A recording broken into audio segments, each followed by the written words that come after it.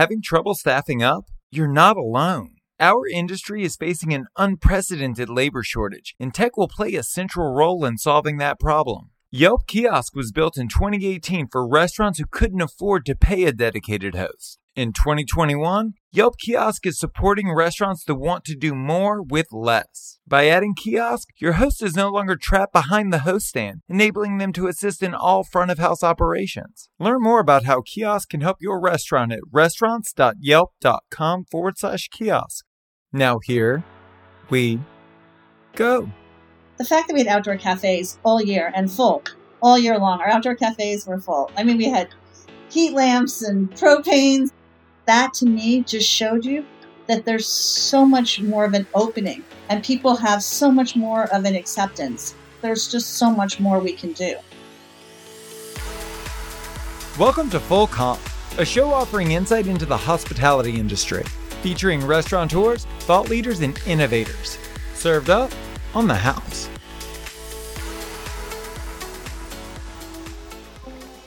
How do we overcome the obstacles in our life? Rarely do we succeed by holding our ground. To overcome, we must push forward. That forward march can look different for each of us. For serial restaurateur Victoria Freeman, it looks like opening another restaurant. Today we discuss how her restaurant group managed to survive the pandemic and how they intend to come back stronger than ever in 2021.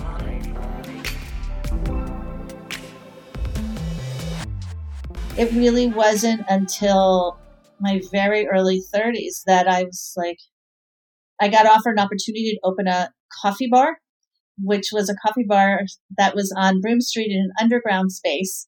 And it was owned by someone named Suzanne Vega, who had a one-hit wonder. My name is Ricky. And she left the coffee space and someone I know owned the building. And he's like, let's do the coffee bar. I said, okay. It's such a long story on how I got there, but I said, yeah, why not? Let's try this. I didn't know what I was doing. I had come back from a long trip to Africa and was lost. So I'm like, okay, let's do the coffee bar. Why not? It turned into a restaurant. While we were building it, he was like, let's just do a restaurant. And it became my very first restaurant, which was Vic's. And that I met my husband there, who we hired as a chef. I always say, just hire a husband if all else fails. And it was that really solidified it, even though as long as I'd worked in restaurants, I really wasn't ready to open a restaurant. It was ridiculously huge success. I think because it was half underground and it was the first time ever that it was really my partner, not me, that designed it, but that it had like old mismatched furniture and mismatched silverware and mismatched plateware. And Mark, my husband, was the chef, so the food was really good. And it was like you couldn't see it really from the street. And all these crazy factors that weren't meant to be that interesting were interesting. And it just was like every movie star model, everything didn't know. We were so surprised. But I really had never run a restaurant and never done financials and never done any of those things. So again, it was sort of almost me mimicking her, except for that I had worked in restaurants for 10 years, more, 15 years at that point. But you know what I mean? But it was, I always say that restaurant had to close because my head would be so big that it would explode. Because I just was like, oh, this restaurant thing, it's so easy. It's so great. You open this place. Look at all these fabulous people. This is so much fun. And luckily, there's nothing like really bringing your ego down than having a restaurant that closes in its first year. Really, that will really do it for you. And that is a whole other long story that I'm not going to get into. But it really solidified, and it didn't close because it wasn't busy. It was very busy. But it really made me want to be in the restaurant business. And then I went and worked for a big restaurant company called Arc Restaurants. And really, that's how I learned. I thought I had what it took to open good restaurants. I just didn't know I didn't know the business side of the restaurant. And I learned it there. And let's talk about that, because I think that that's the education that so many of us desperately need. What did you learn there formally? Was it how to control cost, how to increase revenue, marketing, logistics, hiring? I say I learned everything, but here's the thing. For the first time ever, like, they were amazing to me. And I always felt like I got lucky because the project I got was called Columbus Bakery. And it was in the Upper West Side. And the only reason I took it because I felt like it was the witness protection program after the humiliation of losing my restaurant. So I went and worked up there, and Jonathan Waxman was the executive chef of the company. He's the one who brought me there. And They gave me ultimate freedom, like create, do what you want. I worked with some of the best bakers in the United States. I mean, I just had a great time. But here's the thing I'm going to say. So while I got to be creative, also the greatest thing ever was that every single week, I think my meeting was on Thursday, if I can remember that many years, I had to go to the corporate office and we had to, in a weird way, they didn't even talk about sales or you made the place beautiful and you sold great things. It was numbers, numbers, numbers. So we had to get a P&L once a week and go down line by line by line on the P&L. Why did you spend this? Why did you do this? This is supposed to be 4.5%. It's 5%. And it was not in a punishing way. I mean, they were really great, but you just had to go every single week and talk dry numbers. And I needed that desperately because I just was like, really want to deal with that part, get rid of that part. And it was so great that that just wasn't an option. I can imagine. Again, I think that that's where most of us struggle. Were there tactics or techniques that you felt like they used that you implemented in your own businesses? Weekly P&L sessions. Yes, I feel there was that. And I will say, I mean, really, truth.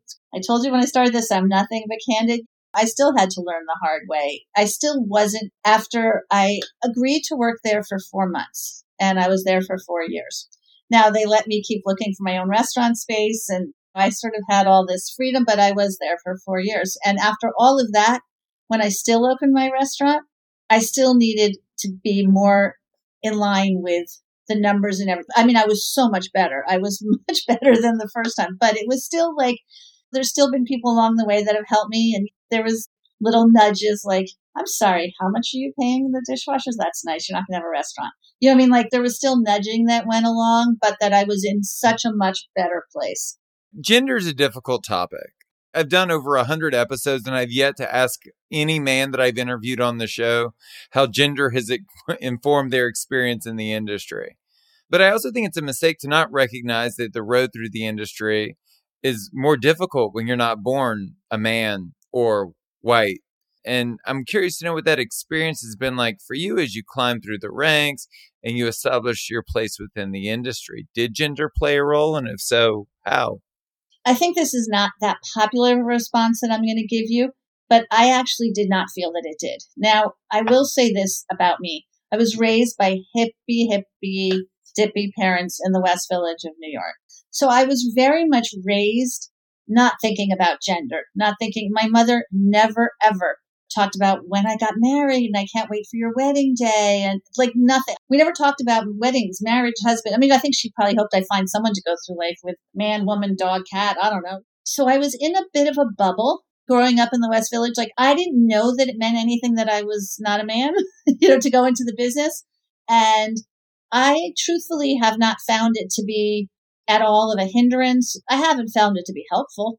There are a lot of women that work in my company, and I'm constantly being told how great that is and the fact that you promote women and that all these kind of things in women. And I actually find it kind of insulting. I always say, because I hire who's best. I don't go, well, you're not as good, but you're a woman and I'm going to give you the chance. I'm not saying that's good of me. I probably should give more, be more thinking of that. But I hire who's best. And if there's a lot of women, that's who came at that moment. If someone came and they were a man and they were better, I'd hire them. How many locations does the Bowery Restaurant Group have at the moment? Well, we have 4 open, and we're about to open Chouquette in Chelsea, which we were supposed to open, I think it was either the day or the day after the shutdown. So we had staff, we had everything. Now, was the plan always to grow big and to have multiple locations? No, it wasn't. I've never been that person that says, we're going to open a new spot every year. I never said, I want a conglomerate, an empire, or whatever, nothing.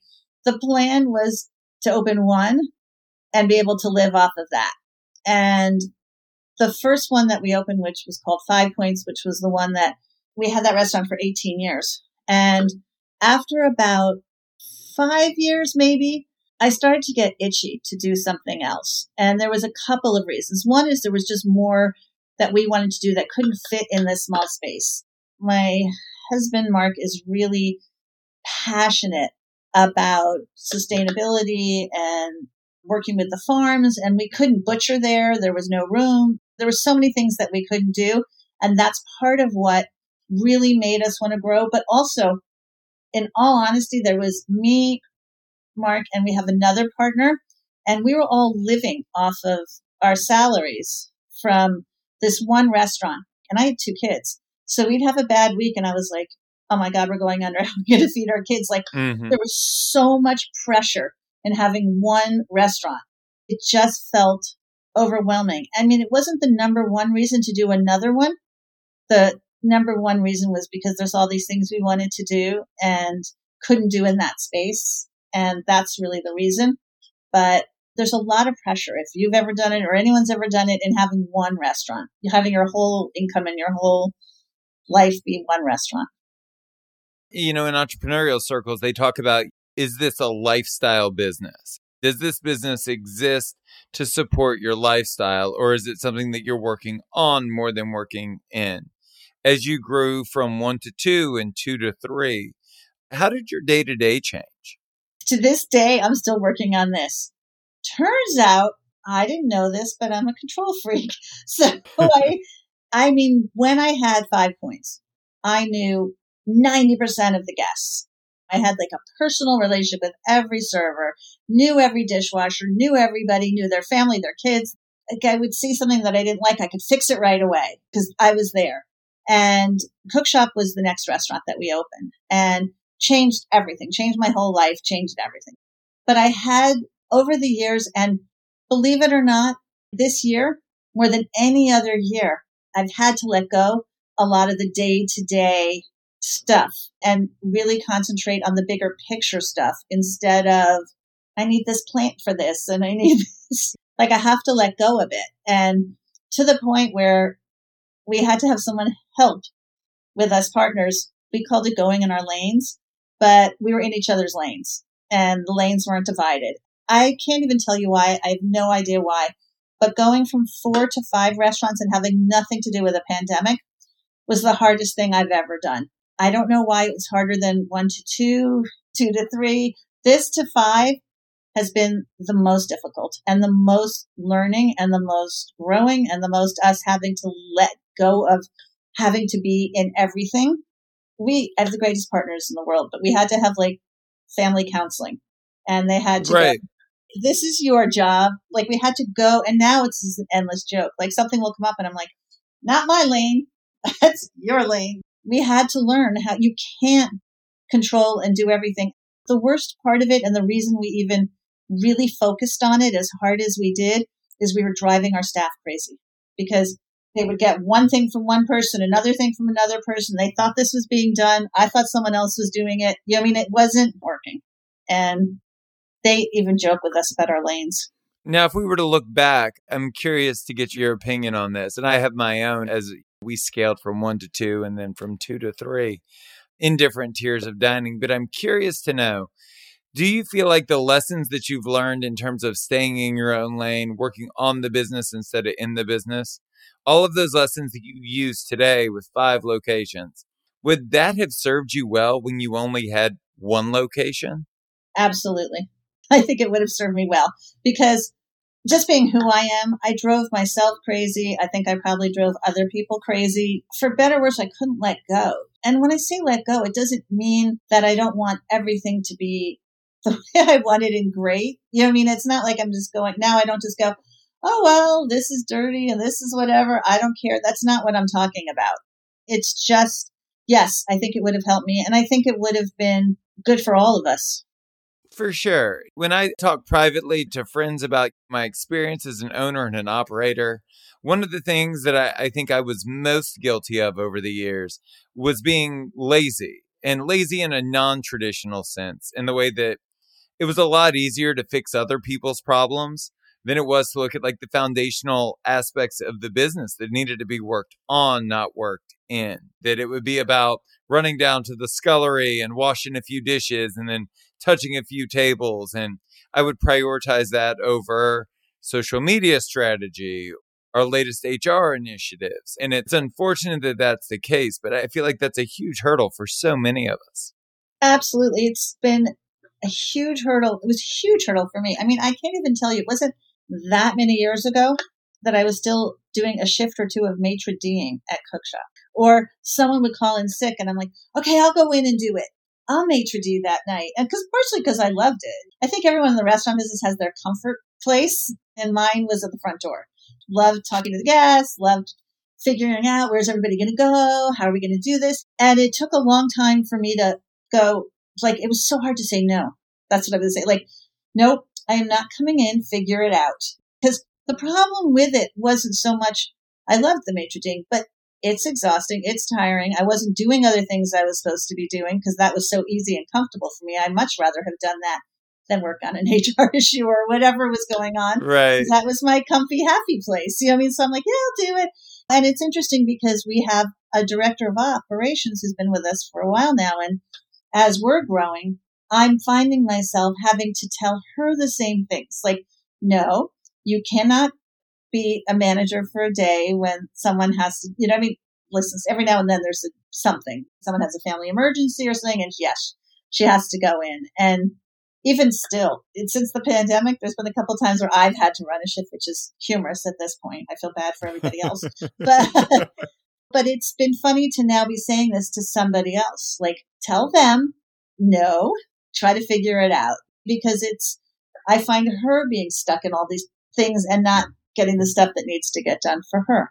Well, and the truth is, yes, it takes much longer to teach someone else how to do something than it does to do it yourself. But teaching someone else how to do it will pay dividends over time.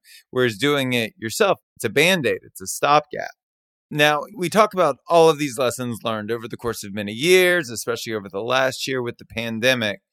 As an industry, I think we've done a great job of creating community within the four walls of our restaurant. And I think we've done a great job throughout the pandemic of extending that community beyond the four walls of our restaurants to the industry at large.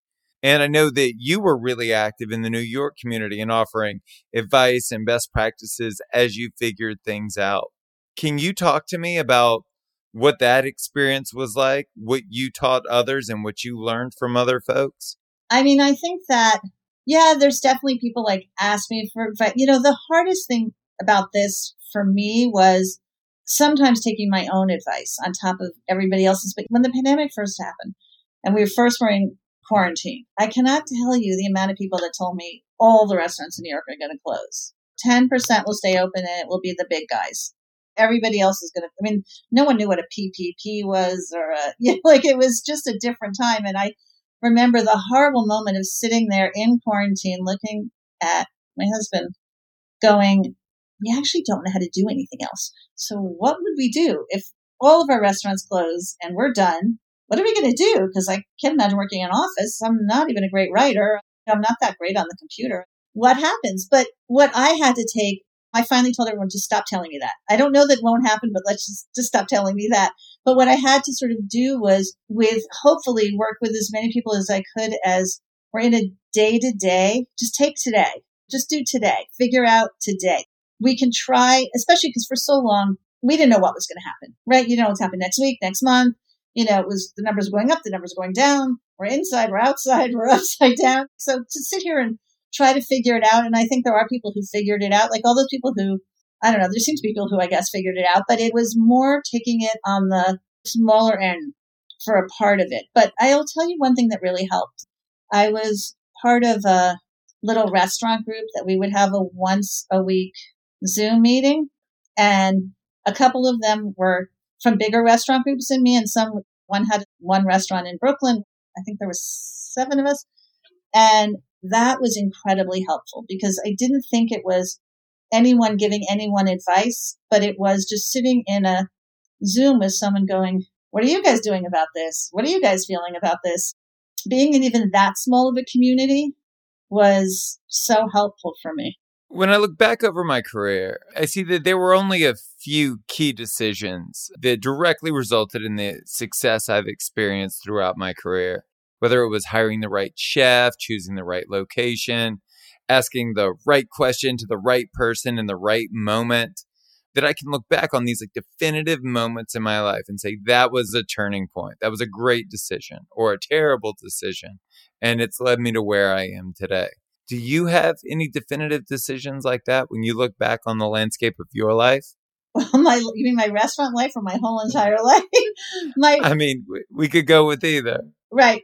My restaurant life, really, it was doing Cook Shop, and for a million different reasons. One was I did not want to see this space. Mark kept saying to me, there's a space on 20th and 10th. At the time, there was no High Line. There was no residential west of 10th Avenue. To me, it was no man's land. And we were already on Great Jones Street, which at the time wasn't exactly centrally located either.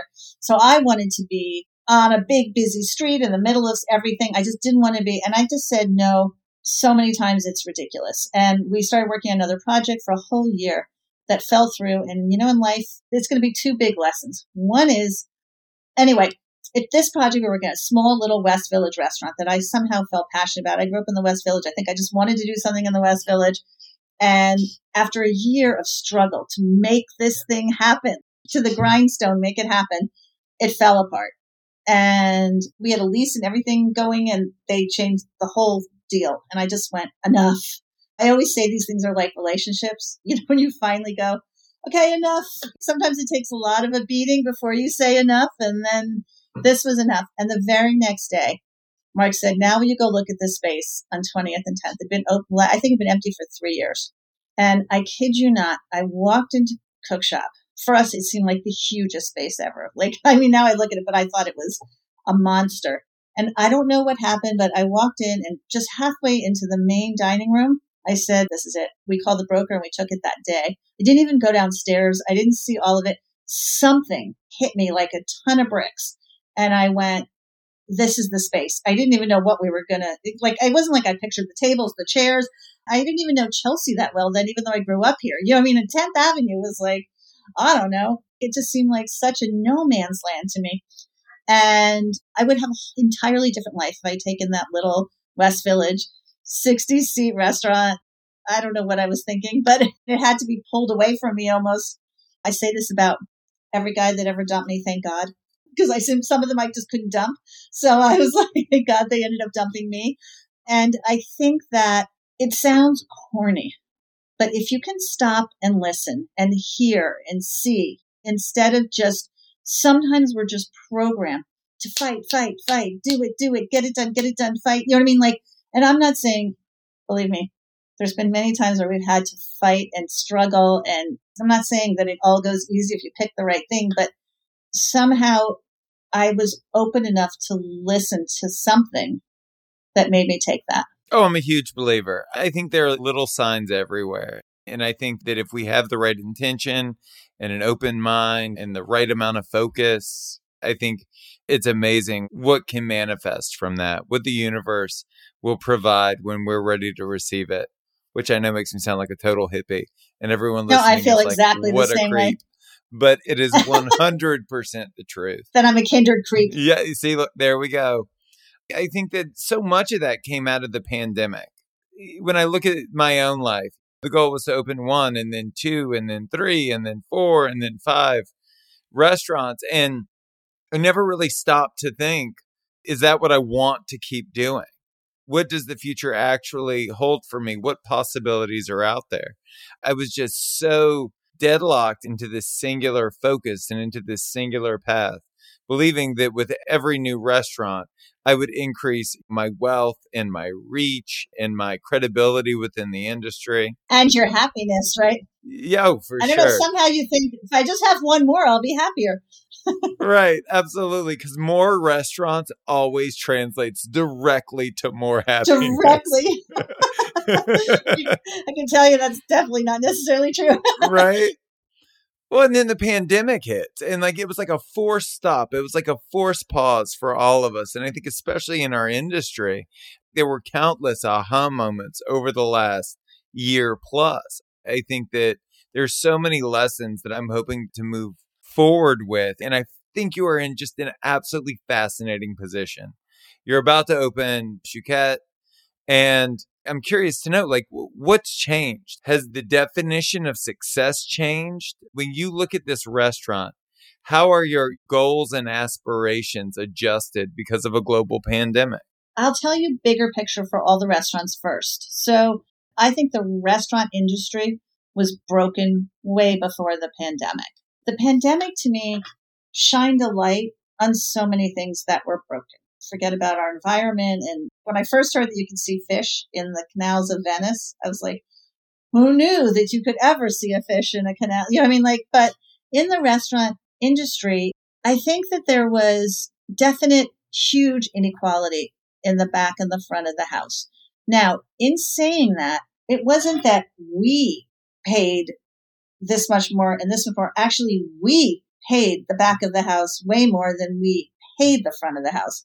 But because of tipping and everything else, the front of the house made more. Now, I'm not an anti-tipper. I'm not against tipping. For me, who was a waitress for many, many, many years, loved the entrepreneurial spirit of it. I love that if I worked more, to me, I always had a goal. I'm going to Paris. I'm doing this. I'm going to work a double. I'm going to, you know what I mean? Like, I love that, everybody would be like, it'd be closing time. They're like, I don't want to take the last tables. I'm like, bring them on. I'll take them. Because I knew that I had goals, and I love the entrepreneurship that if I'm a better server and I'm a nicer server and I do this, that I have some control over my income. And I love that. But I think that being said, the bottom line in restaurants is so small. I know everybody thinks that they hear numbers and what we do a year and all that stuff and think it's just like the money's just pouring, rolling. They look at a dish and go, $30 for that salmon. I went to the grocery store and bought it for $6. There's such a discrepancy on, if they could see our P&Ls, I'm convinced everybody would be gobsmacked. But in saying that, I think that, well, there's two things. So that was one big thing I think was broke. I also think that there was this broken thought that you just work a million hours, right? People, chefs, managers, owners, everybody is expected to work a million hours. Life should come second, and that you just work all the time and put all your focus into it. And I used to always say it's almost like being in the army. One, you don't complain, you mop the floors, you do this, you do that. And that is this mentality of working in restaurants that somehow you just shut up, put your foot to the grindstone and work and work and work. And I think that has to change. In saying this, with me saying all of this stuff, right now, we came back really, really with the intention and purpose of making this happen. We wanted to see if we could get everybody on like 42 hours. And, we had all these big, lofty goals. And I don't know if the outside world knows all of this, but there's real staffing issues right now. And we're all still working. So I haven't quite got the goal that I want to get. I do insist. I know this is going to sound crazy outside world. Like, we insist that everybody has 2 days off in a row and all these things. Sometimes when you say these things to people who don't work in restaurants, outside the industry, people are like, I don't understand what you're saying. What do these words mean? And so there's all these different things. But I think that, to me, I hope so much. And my goal for restaurants is that they do move in this direction with a more equal pay from front of the house, and that there is definite quality of life, and it's not shunned upon. If you want quality of life, it shouldn't be looked upon as there's something wrong with you. Like, when all this millennials were coming about, we were like reading things, and it was always like, they're so lazy, they don't want to work, they don't want to do this. And one of my partners said, no, they're just way smarter than us and have what's the word I'm looking for? But their priorities are better than our priorities. My hope is that some of this in the restaurant business, we should be able to have a business. Everybody should work hard. We should all make money, and it shouldn't have to be about giving up your life. I couldn't agree with you more. And on that note, I'm curious to know if the new restaurant looks different or works different. Are there new technological advances that you guys are using to streamline operations? Are there new efficiencies that you're employing that you learned through the pandemic? Here's the funny part of this restaurant. So we built a restaurant. Think about this, for when we built this restaurant, to be tight, community. We wanted it so that it's kind of hard to explain, but there's a big, huge counter all around the kitchen. And we wanted you to be really close to your neighbor and talk to your neighbor and talk to the chef and talk to the cook. And the cook was like, we wanted the guest to go, oh, what's that dish? And the cook to go, oh, that's lamb kebab. Here, let me give you a little taste of the lamb kebab, like community and sharing. And it was going to be the aisle that we put that the waiters go was a little bit tight. And it was just going to be this tight little, and then it's like the worst pandemic restaurant ever to open. It seemed great at the time. And then we were like, we need 6 feet of distancing. We're like, oh, well, we can have about 3 tables. But so that's sort of a funny thing because it's a bit different now. But what we really have tried hard to do, and we'll see, I hate to almost say it, to be quite honest with you, because I don't know that we're going to get it. But the hope was that everybody does everything. I don't mean the kitchen, but like the waiters were going to take turns being a food runner, that we were going to have one person that restocked everything, but everybody else was going to bus their own tables. I didn't want it to have so many different levels, being like there's a busboy and there's this and there's that. Mm-hmm. Not sure we're going to obtain it right now in this environment, but we're still working on that because that's really was the goal, that it was less different. I mean, if legally, I don't know if the rest of the world knows this or cares about this, but legally, we are not allowed to share tips with the kitchen. There's all these legal stuff. Since I do believe in tipping, I would like to be able to share that and figure out a way to do it, that it was more equitable. And we've been working on another plan that I have, but it's not set, that I think will help that. Sorry. We did this maybe a couple of weeks from now, but I have some ideas that I think will help that. I don't know if guests like it as much, but we are going to go to all handheld computers, point of sales, because we want everyone to be with the guest. We want them not to be waiting in line to use a computer, or I don't think anyone realizes how much time is spent going, great, you want 2 glasses of wine and 2 kebabs, then you go back and then you find the computer, then you order them.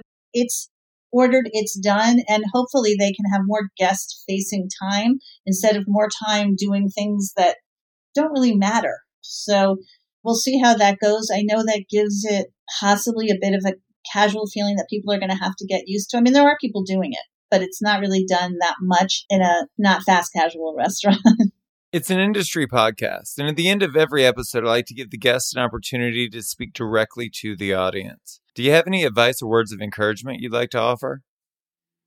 I think the big surprise to me right now is there's actually more business than we can do because of some staffing issues, which everybody knows. But I feel really positive about the restaurant industry and more excited about it than I have in a long time, because I think that there's so much opportunity for things like, even more than ever, for sourcing and supporting your local farmers, and so many more ways that we can do things that are better for the environment. So many ways in which we can do things that are even better for the guest. And I think there's going to be a restaurant renaissance. There's been a bit of a stodginess in it, and it's all being done. It has always been, you do it A, B, C, D, and you get E.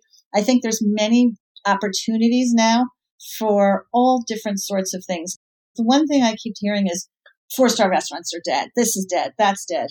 I actually think nothing is dead. I think you get to make your own playbook a little bit more. I think there's an opening for different things. I think the pandemic caused, if you can eat outside in December and have a meal and really love it. I mean, the fact that we had outdoor cafes all year and full all year long, our outdoor cafes were full. I mean, we had heat lamps and propanes.